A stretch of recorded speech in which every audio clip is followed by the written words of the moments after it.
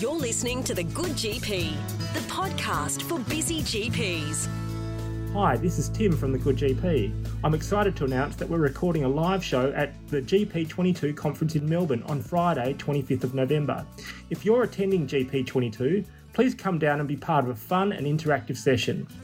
We'd also like to invite any attendees who want to meet the team and have a chat about the podcast to catch up at the Conference Exhibition Centre on Saturday, 26th of November during the lunch break. We'll provide more details of the location during the live podcast show on the Friday. Thanks for listening. Hello and welcome to another episode of The Good GP. My name's Christina and today I'm joined by Dr. Vance Mannins to discuss CT coronary calcium scoring and its role in cardiovascular risk assessment. Vance, thanks so much for joining me today. Thanks for inviting me. No worries. And so our listeners are aware of your background. You are a cardiologist at Hearts First in Brisbane, and you, amongst other interest areas, you do have an interest in cardiac imaging, including the use of echo and cardiac CT. So it's really great to have you along today. I know for me, this is something that I've been watching a little bit more closely, probably in the last couple of years, but really the last 12 months as well, as it's kind of evolving and its role in cardiovascular risk assessment is evolving. And especially I've noticed in the last 6 to 12 months, as we've had a few high profile personalities, media personalities pass away in recent times from cardiovascular disease. I guess any of these opportunities are a bit of an opportunity to shine some light on, the options in this field. And certainly there's been a little bit of direct to public promotion of CT coronary calcium scores. Indeed. And I found that has actually triggered some patients to be coming in proactively asking. So I think as GPs, it's so important that we've got our information, correct and as consistent as it can be in an evolving space. So I'm really interested to have this chat today, and hopefully our GP listeners around Australia will get something out of it. Excellent. I did want to start by asking, essentially looking initially at our traditional cardiovascular risk calculators that we use. And for Australian GPs, we're pretty familiar with the Framingham risk scores. And, just talk about some of the limitations in that and why the use of CT coronary calcium scores has started to be discussed in this space of cardiovascular risk assessment. Sure. Look, I think it's an excellent time to have the discussion for all the reasons that you've put forward, the public interest, the advance in cardiac imaging, and with coronary calcium scoring in particular, our ability to improve the care of our patients. So I guess that the simplest thing to discuss our current risk stratification is to simply put, population risk does not equal individual risk. And that's really the crux of this. And I think what coronary calcium scoring has done, which we'll expand on, but it's enabled us to improve on a population model and then apply it to an individual. And I think that's the most powerful thing when you've got a patient sitting across from you and you're talking about all this population data, but then you actually have something and this is where you're at. And it's a really powerful tool. There's lots of evidence to support that, which we'll come to in a bit. But essentially, as you know, the Framingham risk data and in Australia, our national vascular disease prevention data all say the same thing. And it shows a continuous and positive graded relationship between LDL cholesterol, for example, and coronary heart disease. Framingham data showed us lots of other interesting things. That exercise is protective and that smoking is bad for you. But still, it's population data, and unfortunately, while it's useful in that respect, there are lots of things that we can't accurately assess an individual's risk on, but we know are additional risk factors. The big red flag family history of premature coronary disease, how does that affect someone presenting? Those with primary hypercholesterolemia, so defined as an LDL greater than 4.0 millimole per litre, for example.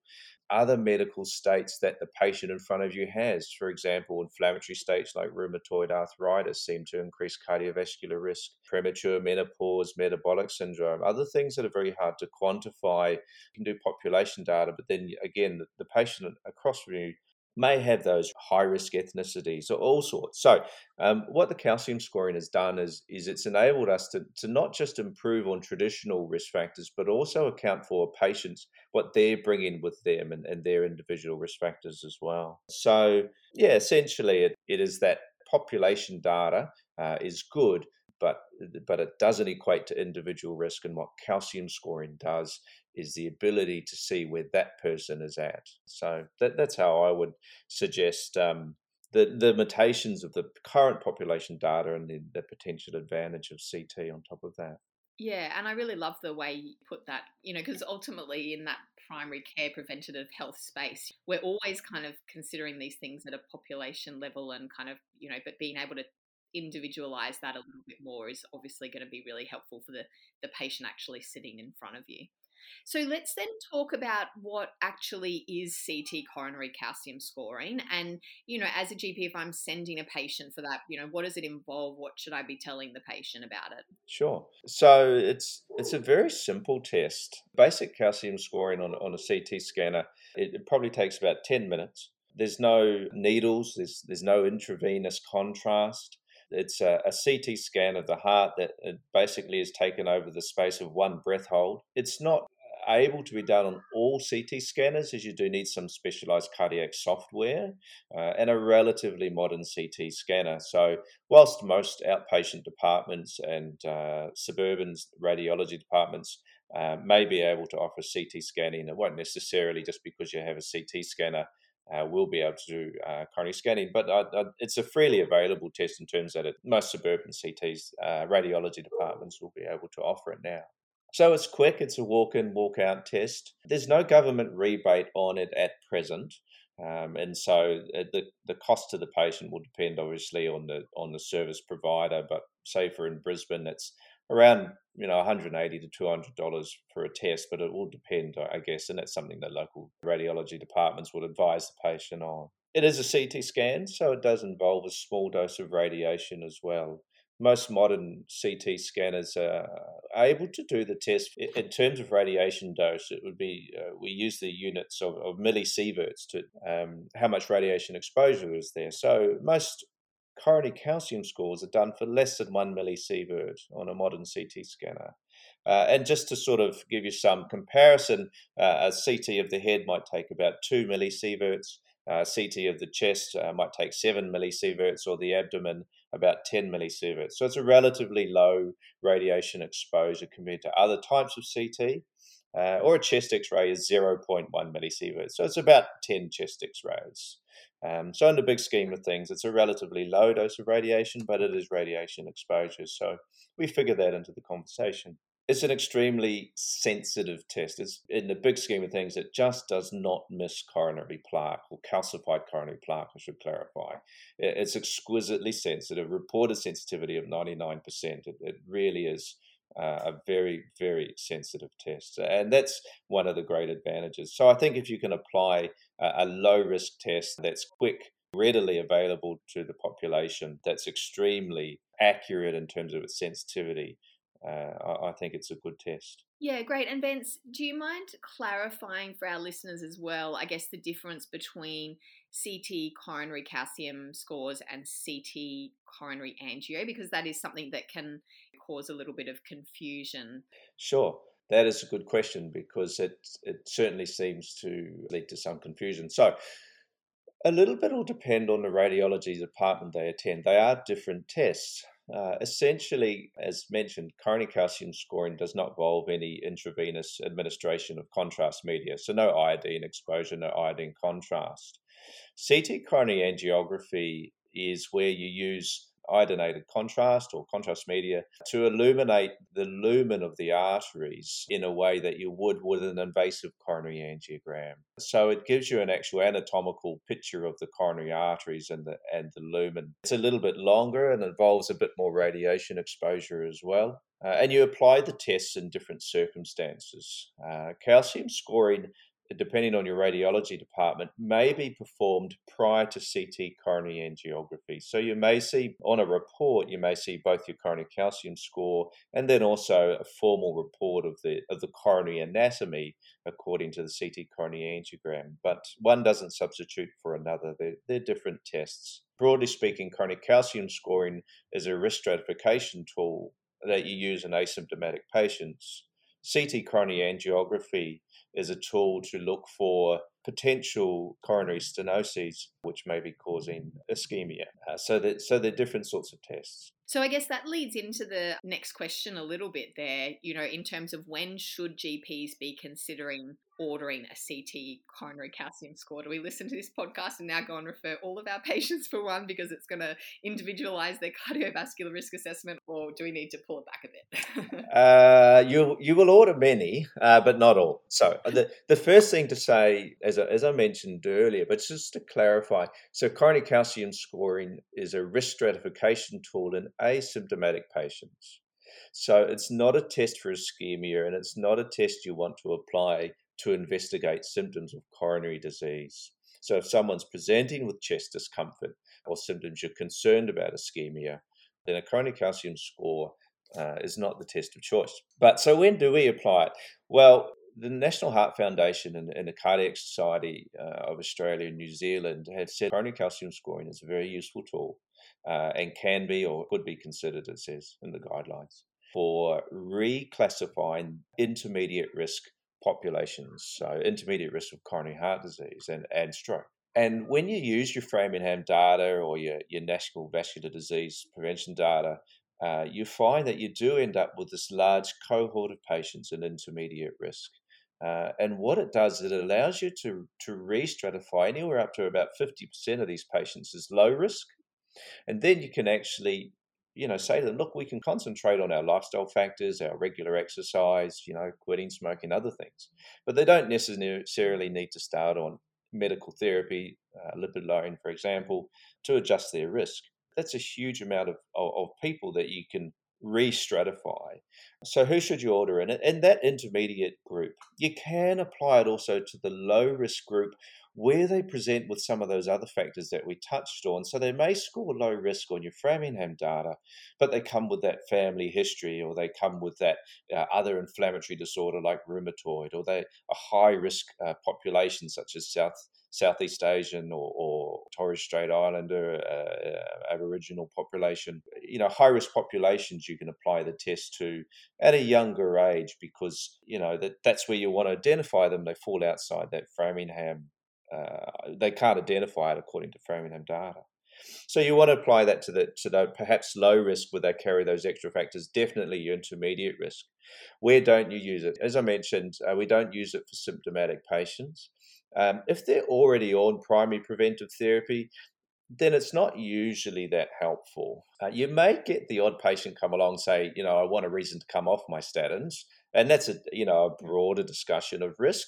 And that situation may help that risk. But if they're already on primary preventive therapy, then it doesn't really add to the conversation. And certainly for secondary prevention, they've had a cardiac event, they've had a stroke. It doesn't add to their management because they would already be on secondary prevention. So for those people, if they've had a stroke, they should be on lipid lowering, good blood pressure control, aspirin. If they've had symptomatic vascular disease of any sort, then again, a calcium score won't add to that discussion and may in some sense even be harmful in that situation.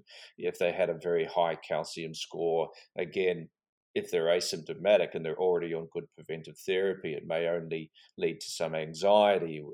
It's really very much the conversation for those who aren't on primary preventive therapy, are at a low to intermediate risk, where you want to say, is this someone that should be on primary preventive therapy? Great. I think that's such a great summary. So can I also drill you down on a bit of detail in terms of age of patients as well? And does that factor into it, just in terms of the difference between all that progression from non-calcified plaque to calcified plaque?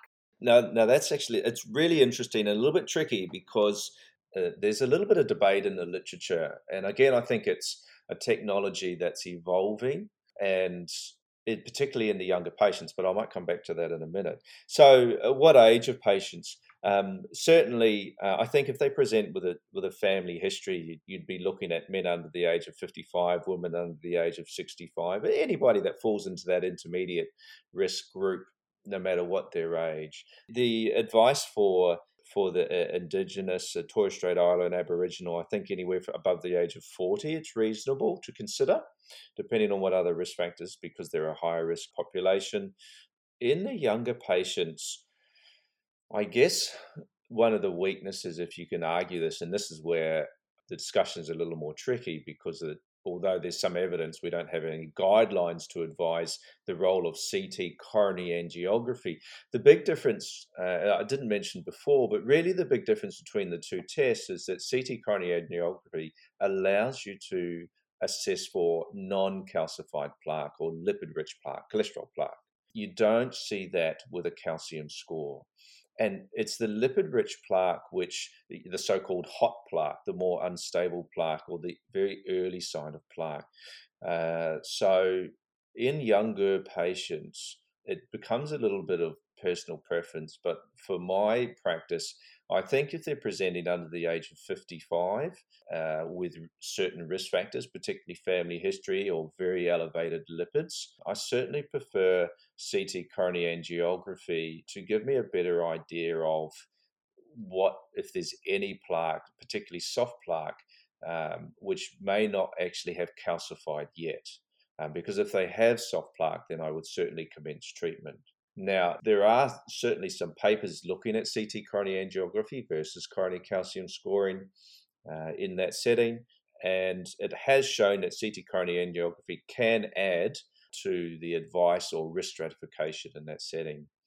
Again, I guess one of the downsides of CT coronary angiography, if you can call it that, is that it's only available by specialist referral in terms of attracting a Medicare rebate, and it's a costly test. So the patient would generally need to be referred to the cardiologist to have that discussion. I think it's still probably reasonable at this stage. All right, so let's talk about results then, and I guess how we actually interpret the results of a CT coronary calcium score and how that might then influence our management for patients. Yeah, look, this is the most important part of the conversation, I think, because calcium scoring has been demonstrated in studies, but also in my personal experience, to be a really powerful tool to improve adherence to therapy in patients for primary preventive therapy, because we're trying to get people to take tablets to avoid things that haven't happened, and sometimes that's hard. So, and there's good studies to show that calcium scoring. And what I generally do is just look through the radiology pictures with the patient, because the calcified plaque is very easy to see, and visually it's such a powerful tool. Patients see it and they go, "Okay, I get it. I understand. There's the plaque, and I understand that's why I need these medications." So it's a really good conversation to have.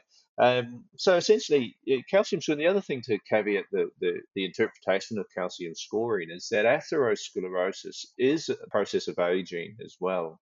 So there is a natural rate of atherosclerosis that's sort of average for the population.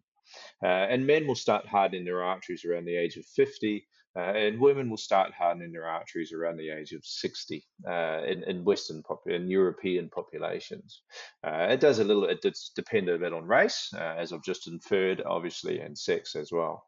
So your calcium score is interpreted as a raw number, but it's also interpreted as a centile or a percentage compared to race and sex matched individuals. So having said all of that, a calcium score of 0 is a very, very powerful, reassuring number for you and your patient. So a calcium score of 0 predicts a very low risk of a cardiovascular event, so symptomatic heart disease, stroke, or death within the next 10 years. The risk is assessed at less than 1%. So it's a very powerful tool for reassurance, calcium score of 0.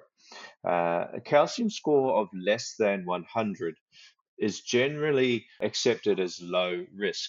Again, the caveat to that is depending on your age. So that's where the percentile comes into it. So if your calcium score is less than 100 at the age of 75, that's a very low burden of calcified plaque, in a 75-year-old. But if your calcium score is, say, 30 at the age of 45, that would suggest you're starting to harden your arteries a little bit early and faster than the rest of the population, faster than average.